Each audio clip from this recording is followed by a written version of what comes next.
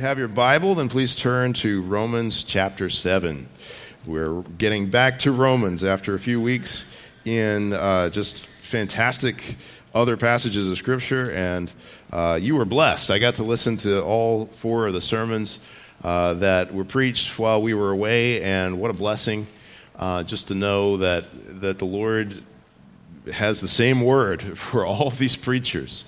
And blesses his people through them, through the preaching of the word. And I was blessed listening to them. I'm sure that you were as well. It was a blessing, too. 3 of those 4 preachers went through our expository preaching class, including one from another church, Joe Monagas. He didn't need to be there. He's already preached 60-some sermons at his own church. But it's just a blessing that the Lord is working and raising up preachers of his word. We're back in Romans. Romans chapter 7 is where we are today. If you don't have a Bible, then get one of the Black Pew Bibles. It's on page 943, and that Bible is our gift to you if you don't have one, so you can take it home. Let's read together Romans 7, verses 1 through 6. Or do you not know, brothers, for I am speaking to those who know the law, that the law is binding on a person only as long as he lives. For a married woman is bound by law to her husband while he lives, but if her husband dies, she is released from the law of marriage. Accordingly, she will be called an adulteress if she lives with another man while her husband is alive. But if her husband dies, she is free from that law, and if she marries another man, she is not an adulteress. Likewise, my brothers, you also have died to the law through the body of Christ, so that you may belong to another, to him who has been raised from the dead, in order that we may bear fruit for God. For while we were living in the flesh, our sinful passions aroused by the law were at work in our members to bear fruit for death. But now we are released from the law, having died to that which held us captive, so that we serve in the new way of the Spirit and not in the old way of the written code. Guys, what we have here is two systems. Two systems. You are either under the law or you're in Christ. You're either married to the law or you're part of the bride of Christ. You are either dead in your sins or you're alive to God in Jesus, and that includes those who really, really wanted to try hard to work at keeping the rules before God. There's two systems and two systems only. The way that we describe those commonly, that I have been so helped by the description that over the years through Reformed Protestant preachers has been described, is that there is either the covenant of works or the covenant of grace. The covenant of works is what you were born into. It's that system where you were signed up by birth to be under the law of God, where your only hope was perfect obedience to God's perfect law, and we, from the very beginning, were already dead in that, because we were born guilty of Adam's sin, and not just guilty of Adam's sin, but also with the sinful nature that came from that overflowed in our own sinfulness. So that status of being dead in sin under the law compared to God's law for whether or not we will be justified, and the easy answer is no, you won't. We just call that the covenant of works. That's what everybody was born under, but the way that God saves people is what we call the covenant of grace, or as it's called in Jeremiah 31, as Rick read for us this morning, the new covenant. The new covenant, where everybody who's in it, it's not a mixed multitude of people who don't know God and do know God, but they all know the Lord. All of them, from the least to the greatest. And it's those who we have the law written on our hearts. We have the Spirit put in us. We are new because God has made us new in Christ. It's grace. It's a whole different system. And guys, even the people who think that they don't want anything to do with God, that they don't want anything to do with whether or not they would follow His law, that they'll set their own way, they know they're under that. They know they're under the old covenant of works, because they'll still try to tell you the ways that they live up to the 10 Commandments, the ways that they are good people, the ways that they are this and that. And we know that will never save anybody. You are hopeless before God in the covenant of works, and what we need is the grace of God that has come in Jesus Christ. So I'm just telling you up front, that's what this passage is about. That's what Romans 7 sets us up to see. This is where, as this whole big chunk of Romans, all the way from chapter 5 to chapter 8, is all about our assurance in Jesus Christ, about knowing that in Christ that we are secure. This is saying, look, believer in Jesus, you are no longer in that old system of tit for tat, look at the list and see how you line up to it. The covenant of works, we are now accepted in Christ. It's not just, are you doing these things better? In fact, it's not that at all. It's, have you left behind the whole system of whether or not you're doing good? And are you now in the system of knowing Christ and being forgiven and receiving his grace? So, back in chapter 6, verse 14, it said this, "For sin will have no dominion over you, since you are not under law, but under grace." What Paul's doing now, or I guess we could even say what the Holy Spirit is doing now as he breathed out these words through Paul's writing, is he is explaining what that means. What does it mean to not be under law, but under grace? Back when we were at Romans 6:14, we talked about that a little bit. That there's the system of the law, there's the system of grace. You're in one or you're in the other. And he's going to just expound on that and say, here's what it looks like to be delivered out from under the bondage of the law, to be delivered into the grace of Jesus. That's what we need. That's our only hope. It's our only hope. Chapter 6 of Romans was all about being dead to sin and now alive to God in Christ. Chapter 7 is all about being dead to the law and now being alive to God in Christ. And one of the things that we see from that is that being dead to sin and being dead to the law are, get this, the same thing. And being in bondage and slavery to sin and being in bondage and slavery to the law, even though they might sound like opposites to people who don't know Christ, they're the same thing. Being in bondage to sin and in bondage to the law are the same thing. Guys, being a Christian is not about going from being bad to being good. Being a Christian is about going from being defendants in God the judge's courtroom to now being adopted children in God the Father's household. It's a whole different thing. It's going from being death row inmates who are just hoping to win their lives back on appeal to now being the bride of Christ. It is a whole different system, and that's what this is about. So let's think first of all about the first four verses here in chapter 7, where we see Christ presented to us as the second husband of believers. Christ is a second husband. That sounds kind of weird, doesn't it?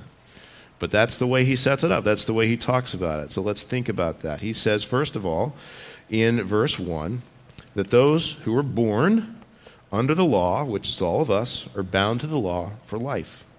He says, "Or do you not know, brothers, for I am speaking to those who know the law, that the law is binding on a person only as long as he lives." Now, I got to say, there's some question here when he says, I'm speaking to those who know the law. Does that mean that he's speaking to the Jewish people, like chapter 7 is just for Jewish people and not for Gentile believers? I don't think that that's the case, because it seems that this whole letter is written to a mixed church that's primarily Gentile with some Jewish believers there as well, and they're trying to figure out how they work this out to be all part of the same church and to be under the same law of Christ together, all those kinds of things, the same gospel. But he has shown pretty clearly that there's a lot of Gentiles who know the law too. So you would have seen that back in those churches in those times, that a lot of those believers scattered throughout the Roman world, as the gospel came, they would have come from a place where they were the Gentiles who sort of hung around the tabernacle, or not the tabernacle, the what am I trying to say? The Jewish places of worship. Synagogue, thank you. I've been away, so yeah. But they would have been called God-fearing Gentiles. They would have known all about the law. They would have had all of these conceptions of it. And even those who didn't before, when they came to know Christ, they would have had an understanding of that. But I think also when he says those who know the law, he's already said in Romans that even people who are completely separated from the Word of God, completely separated from the culture of God's people, who are on the other side of the world, you might call them the man on the island out there somewhere who's never heard anything. He's dealt with that already in Romans and said, you know what, they've never heard the written words of the law, but they know the law. They have it written on their hearts. He said this in Romans chapter 1, verse 32. He said they know God's righteous decree. You hear that? That whole second half of the chapter is talking about those people out there in the world, those tribes people far away, that kind of thing, who have never heard a single word of the Bible, but he says they know God's righteous decree. And he listed a whole bunch of sins, and he said they know that those who practice such things deserve to die. This is written on people's hearts. He makes it even more clear in chapter 2, verses 14 and 15, where he says, when the Gentiles who do not have the law by nature do what the law requires, they are a law to themselves, even though they do not have the law. They show that the work of the law is written on their hearts, while their conscience also bears witness, and their conflicting thoughts accuse or even excuse them. Guys, I said this a minute ago. Even those who consider themselves that they want to have nothing to do with Christianity, that they want to have nothing to do with God, when you start talking to them about whether or not they consider themselves good people, they know exactly what you're talking about. They have a standard for right and wrong, and it looks a whole lot like the Ten Commandments, or at least the last 6 of them. They might not resonate much with the first 4, because those are directly about our responsibility to love the God who makes us aware of all 10 of those. But guys, it is when it says, I speak to those who know the law, I think he's saying, look, there's a familiarity with the law that will help you understand this concept, but this is not just for people who are scholars of the Old Testament or something like that. He says here that the law, and that's that law of God, that moral law of God, is binding on a person, he says, only as long as he lives. But before we get to the word only, I want to consider it without the word only. It says here, the law is binding on a person as long as he lives. You know what that means? It means that human beings come into the world, into life, bound by the law of God. And you cannot escape being from under the law of God until you're dead. That's what it says. When it says a person is only bound as long as he lives, that means a person is bound as long as he lives. If you were born in a country such as this one, or really any other country, you don't have to sign up on a list to be obligated to keep the laws of that country, do you? You don't have to make some sort of a choice about whether or not you are going to sign up to obey the law. You just have to. You are under the law. And you're under the law as long as you live. You know, nobody gave me a form when I was a baby that said, sign here, so that when you start having a job that you have to file your taxes every year.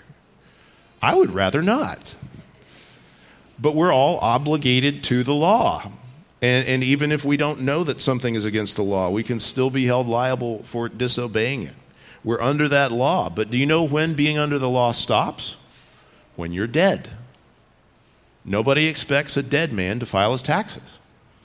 Same with the law of God. Nobody expects a dead man in the grave to obey his father and mother, the 5th commandment, or anything like that. And so that's what he's getting at here. Yes, the law is binding on a person as long as he lives, but only as long as he lives.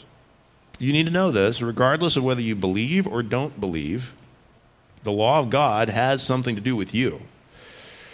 And if you would say to yourself, well, I don't know, maybe you came here with a friend or a family member just to kind of like make them happy or something like that. Maybe you come here with your parents every week and you're like, I don't know, but that stuff. You're still under the law of God. You're bound to it. And you know it. You know it. Because you know the guilt of when you do something wrong. You know the feeling of guilt? And I'm here to tell you not just the feeling of guilt, but the reality of guilt. being guilty before the lawmaker who is your creator, your God. You are bound to the law of God.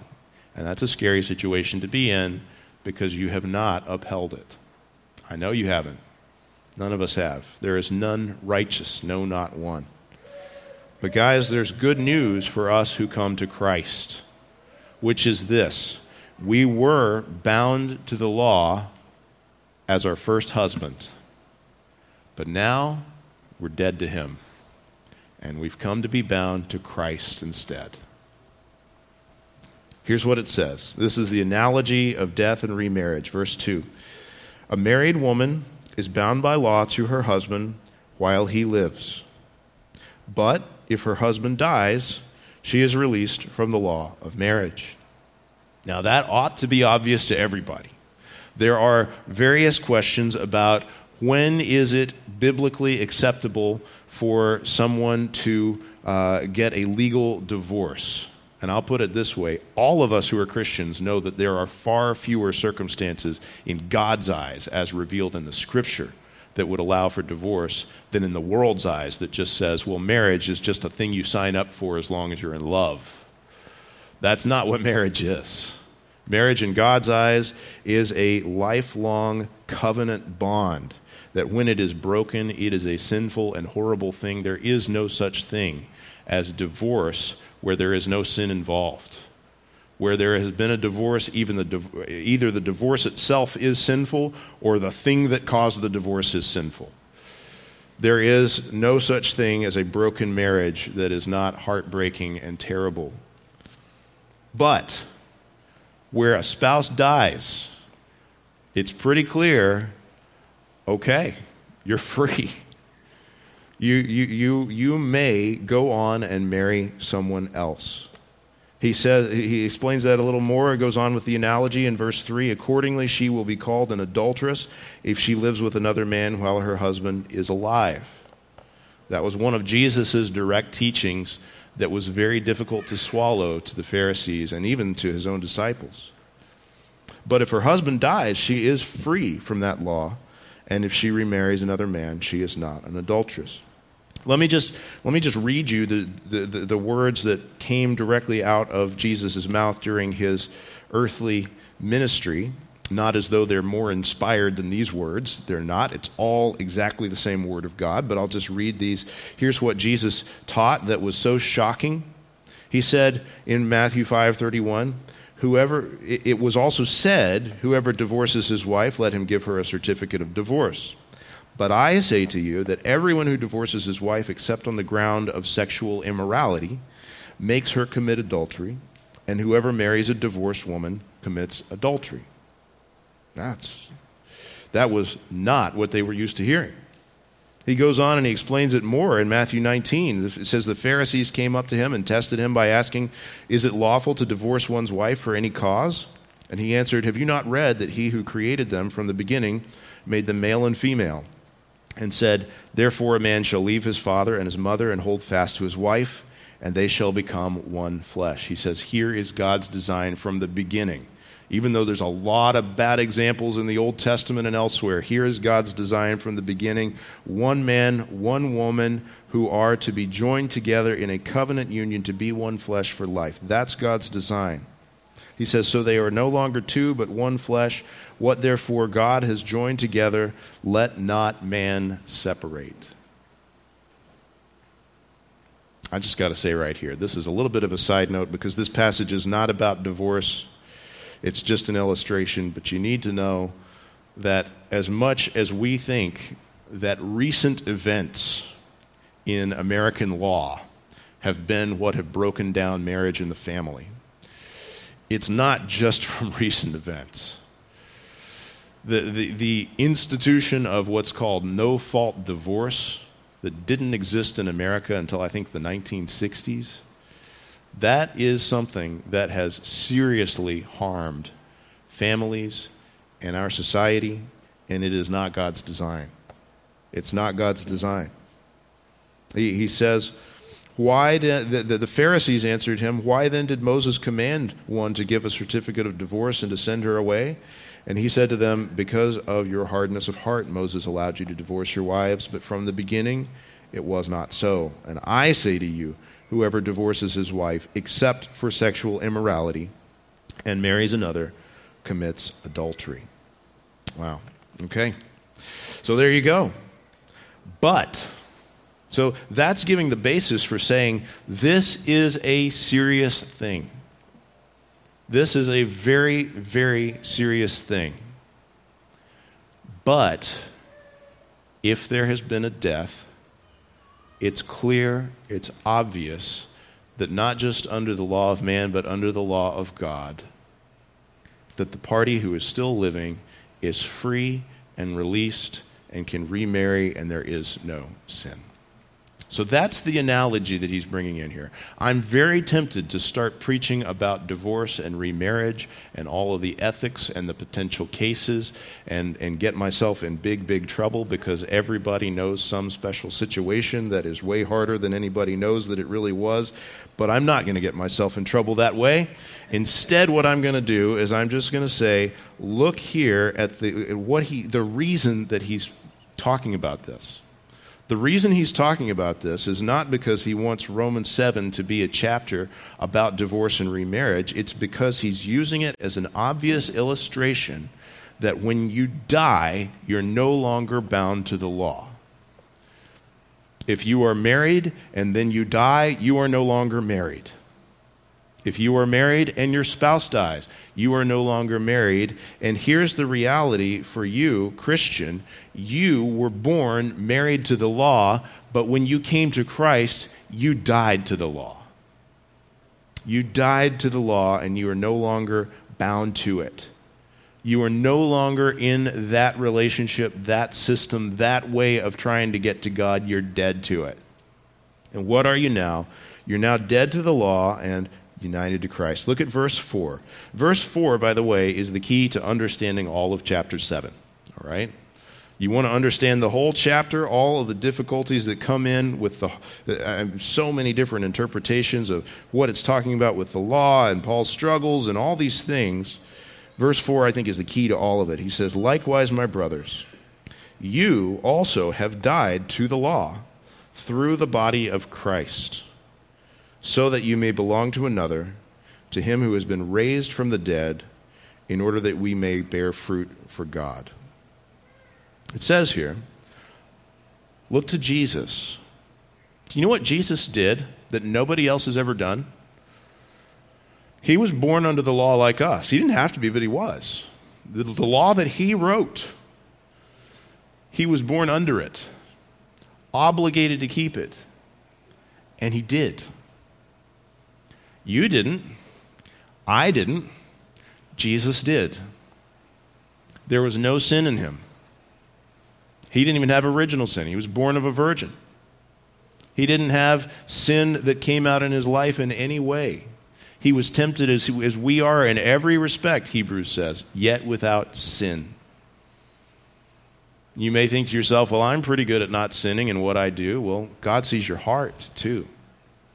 Maybe you're able to fool people about your external actions or about the way that you would use your words and get those under control in certain ways, but God sees your thoughts. He sees your hearts. He sees your intentions.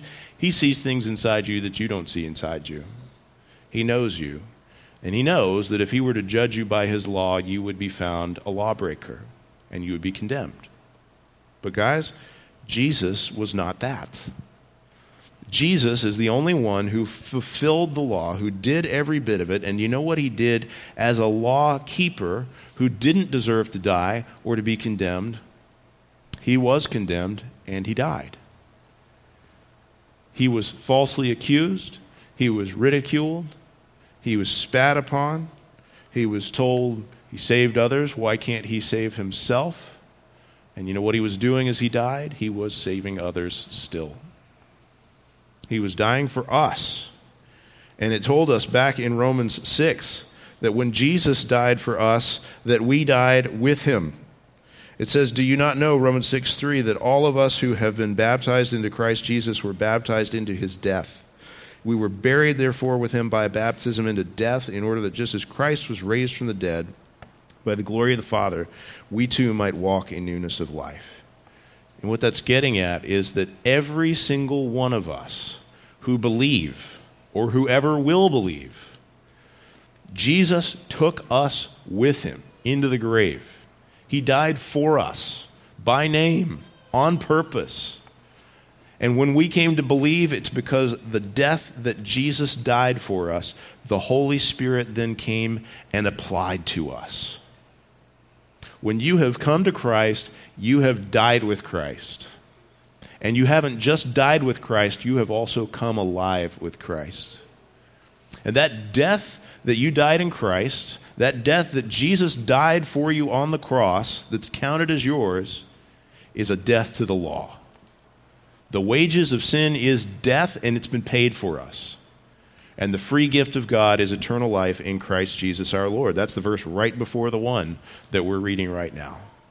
He has given us eternal life. We've died to the law, to the penalty of the law, to the power of the law, to all of the corruption that the law stirs up in our hearts. We're dead to it in Christ. And now it says, now you belong to another, to him who has been raised from the dead. You have a new husband, believer. You have been severed in that relationship to the law by death, by the death of Christ on the cross. And you've been brought into new relationship with Christ. You're now part of the bride of Christ. You've been united to Christ.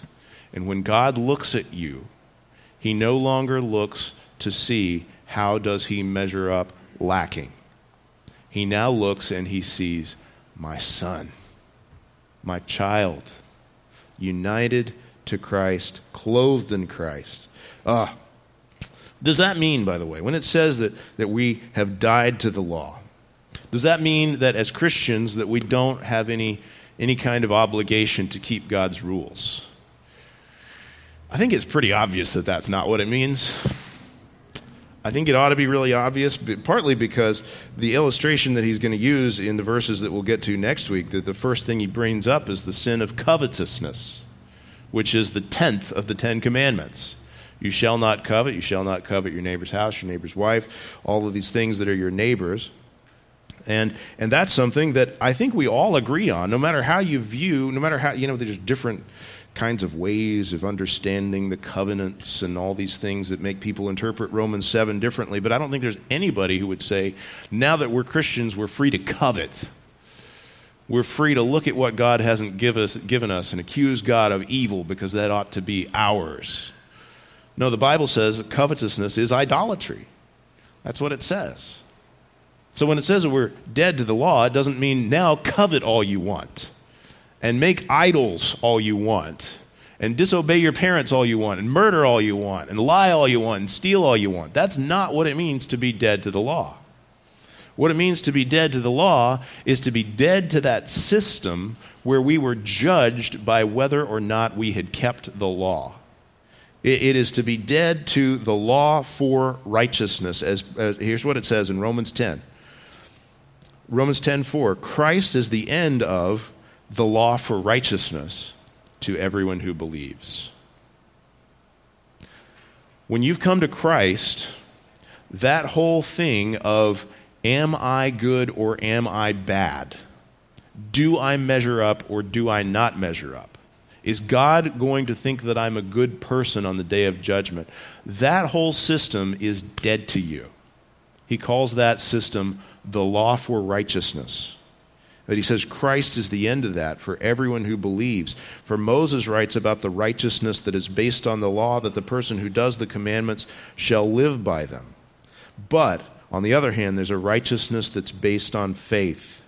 He goes on and says, here's what that looks like. If you confess with your mouth that Jesus is Lord and believe in your heart that God raised him from the dead, you will be saved, lawbreaker. For with the heart one believes and is justified, and with the mouth one confesses and is saved. This is not a righteousness that is through being good, through keeping the law. It is a righteousness that is Christ's, that comes to us by faith alone. It's a relationship with God where we're no longer depending on the law, we're depending on Christ. And that relationship with the law that's severed by death, well, we have a relationship with God that's not going to be severed by death. Because Jesus is raised from the dead, and it says here in this verse, you belong to another, to him who has been raised from the dead, meaning he's not going to die. You're not going to lose that relationship. You're not going to come to Christ and then die to Christ. No, we come to Christ and live eternally. The way Jesus put it was very simple. Whoever believes in me has eternal life. I could just say that as the whole sermon, but then we wouldn't be here long enough. Believer, you're secure in Jesus. You died to the law. You're alive to Christ, and he is not going to fail on you. He's not going to die again. Now, did he save us from the law so that we could then be lawless? No. He says, here's the reason. This is the very end of verse 4. It's for bearing fruit. In order that, it says, here is the purpose, the thing that God wants to happen, that God made this happen for, in order that we may bear fruit for God. Now, does it say, in order that we may become law keepers?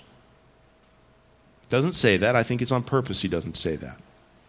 Does he say, in order that we may become good where we were bad? I think it's on purpose he doesn't say that. Although goodness is listed as part of the fruit of the Spirit. That's a whole other sermon. But in order that we may do this, may bear fruit for God. This is a different way of knowing God. This is a different way. When you were apart from Christ, your relationship with God is, do I measure up to these things? Will God accept me or not? Do I measure up? In Christ, our relationship is, he's already said I measure up. I don't deserve it. I haven't earned it. But he's declared me righteous. And what am I going to do now? I'm going to rejoice. I'm going to serve him. I'm going to love him. I'm going to be transformed from the inside out. Not to try to measure up, but out of worship to the God that I now know and love. I want to bear fruit to God for the glory of the God who has saved me. There's a difference between law keeping and fruit bearing.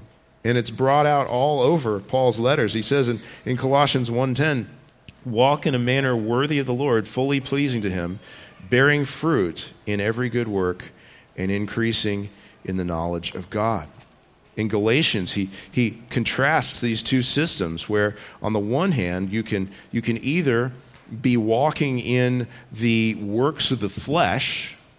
This was the problem with the Galatians, is that they thought that by the keeping of the law and even things like circumcision, that they could then make themselves completely saved because they would then, be fully compliant to these rules. Well, he says, if you're trying to measure up by that fleshly working, here's what's going to happen. The works of the flesh are evident: sexual immorality, impurity, sensuality, idolatry, sorcery, enmity, strife, jealousy, fits of anger, rivalries, dissensions, divisions, envy, drunkenness, orgies, and things like these. And I warn you, as I warned you before, that those who do such things will not inherit the kingdom of God. But what's the alternative to that? It's this: but the fruit of the Spirit. The fruit, hear that? The fruit that we would bear to God, not the flesh that we would use to work our way up to him, but the fruit that we would bear by the power of the Holy Spirit who indwells us. The fruit of the Spirit is love, joy, peace, patience, kindness, goodness, faithfulness, gentleness, and self-control. And he says this: against such things there is no law. It's not in the law system. It's the fruit-bearing system. That's what we've been brought into. We need to bear fruit. Jesus says, abide in me and I in you. As the branch cannot bear fruit by itself unless it abides in the vine, neither can you unless you abide in me. Let me just say this. If you look in your life, Christian, you look in your life and you think to yourself, I'm not bearing very good fruit right now. I can detect some of those works of the flesh that were listed in Galatians. I can detect some of those in my life. And the fruit that's listed there, I'm lacking pretty heavily in some of those. So what do I do? Well, Jesus says, here's what you do. Abide in me. Abide in Christ. Go to Christ, the one that you've been joined to. Not saying to yourself, when I get to a point where I am now keeping the law well enough, that's when I'll come back to God. But no, the Bible says, draw near to God and he will draw near to you. Come and abide in him. He says, here's how you abide in me. You abide in my word. That's what it says in John 15. And we are to come to Christ, abide in Christ. This is through just the normal spiritual disciplines, as we call them, or means of grace, of spending disciplined time in the Bible and in prayer and gathering with our church family and going out and doing evangelism and things like that. As we abide in Christ, he bears fruit in us. He bears fruit in us. So he saved us, excuse me, so that we would bear fruit. Now, there's the two systems, verses 5 and 6. It kind of says, here's what it looked like when you were in that old system of the law, and now here's what it looks like in the new system. But in the old system, verse 5, they had that old fleshly way of life. He says, here's what it looked like. While we were living in the flesh, our sinful passions, aroused by the law, were at work in our members to bear fruit for death. You would think that the old system of trying really, really hard to be good and obey the law, you would think, well, that's going to turn people better. But here's what it says. While you were in the flesh, that law didn't make you better. It said it stirred up sinful passions so that you bore fruit for death. This happens in two ways. Okay? This can happen in the one way that's obvious, where people just say, I'm going to do whatever I feel like, and they live however they want, and they just openly rebel, and they're in open sin, and it's so obvious. That's one way. The other way is to be like the Pharisees. The Pharisees who thought that in the old system of the law, that they could just really, really obey hard, and then please God and be good people. But you know what happened? Jesus looked at them and he knew their hearts. He knew your hard work at law keeping is creating a facade on the outside that people look at and it looks beautiful. But God sees the heart and he knows that there is death and ugliness. He knows that on the inside of the heart that what's happening is that the sinful passions aroused by the law are bearing fruit for death. And he can say, you Pharisees, you are whitewashed tombs. Paul, who God used to write the letter of Romans, God also used to write the letter of Philippians. And in that letter, he talks about when he was in that old system. He talks about when he was a Pharisee, when he was trained at the feet of Gamaliel. When I say Paul was a Pharisee, was he ever among the Pharisees who were opposing Jesus in Jerusalem? We don't know. He lived in another city, but he had definitely come to Jerusalem and been trained there. And he says about himself in Philippians 3 that he had been trained in all of these ways, that he had all of these credentials according to the Jewish law. He even says that according to the law that he was blameless, meaning that he worked so hard in his life by that fleshly law system that anybody who would have examined him to try to see where do we compare him to the written law of God and find him lacking, they wouldn't have found him lacking. But do you know what fruit that bore in his life? It bore the fruit of death. Because he says in that same passage where he says, regarding the law, with regard to the law, I was blameless. He said, in my zeal, I became a persecutor of the church. It came out. Those dead bones inside him, no matter how hard he was working by the law to try to externally obey, his heart was in opposition to the God who wrote the law. So that when he saw the people of the God who wrote the law, who knew that Jesus had been raised from the dead, he was murderous toward them. He held the coats of the people who picked up stones and killed Stephen for testifying to the risen Lord Jesus. He was on his way to Damascus to arrest Christians and have them hauled off to potentially be killed when the risen Jesus met him and when he died to the law and came alive to Christ. It's amazing, isn't it? What I'm saying here is that in that old system, and what I guess I shouldn't be saying, the Bible is saying, that in that old system where you're just trying to say, am I being good or am I being bad? Am I living up to the law or am I not living up to the law? Am I pleasing God or am I not pleasing God? Is he going to accept me because I have kept the law well enough, or is he going to reject me because I don't care and I just don't do what I'm supposed to do? In that whole system of good, bad, law-keeping versus law disobeying, there is no life. The fruit that you bear in that system is fruit for death, and that's it. That's all there is there, is death. All you get as a wage from God is the wage of sin, which is death. But verse 6 is there. But now, this is for those who have been born again, who have come to Jesus in repentance and faith and know that he alone is the source of our salvation. He says, but now we are released from the law, having died to that which held us captive, so that we serve in the new way of the Spirit and not in the old way of the written code or of the letter. Guys, this is what we call the covenant of grace. Verse 5 is the covenant of works. Verse 6 is the covenant of grace. As we have come into new relationship with God in Christ, it says we're released from that old system.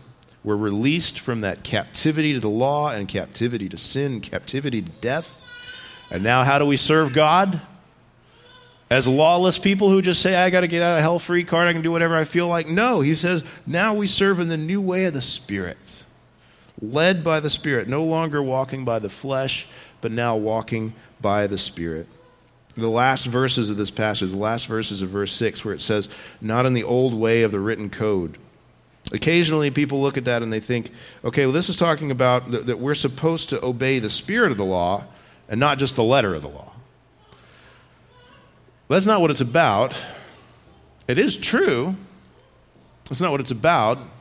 If you were going to look at this and say, okay, I'm going to please God by obeying the spirit of the law and not just the letter of the law, you know what Jesus has to say about that in the Sermon on the Mount? That makes you more condemned, not less condemned. Because if you're saying to yourself, I'm going to obey the letter of the law that says you shall not murder, then most of us are going to say, great, I've never done that. I've never broken the letter of that law, but Jesus says, here's the spirit of the law. If you have hated your brother in your heart, you are liable to judgment. When you could look and say, well, the law says technically, the seventh commandment, you shall not commit adultery. And I know some people have done that. Sad thing, but I've never done it. I've never violated the letter of that law. And you know what Jesus would say? Jesus says, if you've looked at a woman with lustful intent in your heart, then you're guilty. So if we look at this verse and we say, okay, well, it's good. The good news is that we now obey the spirit of the law, not the letter of the law. No, that makes you worse off, not better off. But by God's grace, that's not what it means. Here's what it's getting at. The old way was the way of the written code.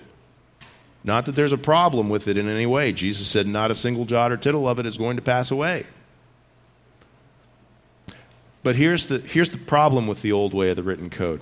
If you say, my relationship with God is I will come and I will see what is written here and I will see how I live up to it, and that is my way to God, you will die. You will be found lacking, and if you think that that's not the case, you are not being honest with yourself, and you're not being honest with the text either. So the old way is, will I live up to the written code? But the new way is, you are already secure in Christ. We serve in the Spirit. We serve as those who, even though we are lawbreakers, have been declared righteous in Christ. So the written code is not going to come after us and clobber us in the day of judgment, but Jesus will keep us to eternal life by his grace and his righteousness, because he died for our sins and he rose from the dead. Because we were buried with him by baptism, in order that just as Jesus was raised from the dead by the glory of the Father, we might walk in newness of life. In 2 Corinthians 3, it says that this is a new covenant, not of the letter, but of the Spirit. For the letter kills, but the Spirit gives life. The law of God is good. We're going to talk about that more as we keep going through Romans 7. It is God's good rules, but we can't be saved by God's good rules. We can only be saved by God's good news through God's Son who brought us life. You can't be saved by the law. You're saved by the gospel. If you were under the law, that old covenant of works, you're trying to do what God commands so that you can be judged righteous. That's your only hope. But if you're in Christ, in the covenant of grace, then what we're doing is we're trying to do what God commands because He's already declared us righteous. In that old way, in the covenant of works, we were trying to perform good works so that God might turn His pleasure toward us and let us go to heaven. But in Christ, in the covenant of grace, God has already turned His pleasure toward us. He's already brought us in before we ever start any of our performance before Him, before we've done anything. In the old way of the law, we're trying not to be condemned for our sin, but in the new way of Christ, there is therefore now no condemnation for those who are in Christ Jesus.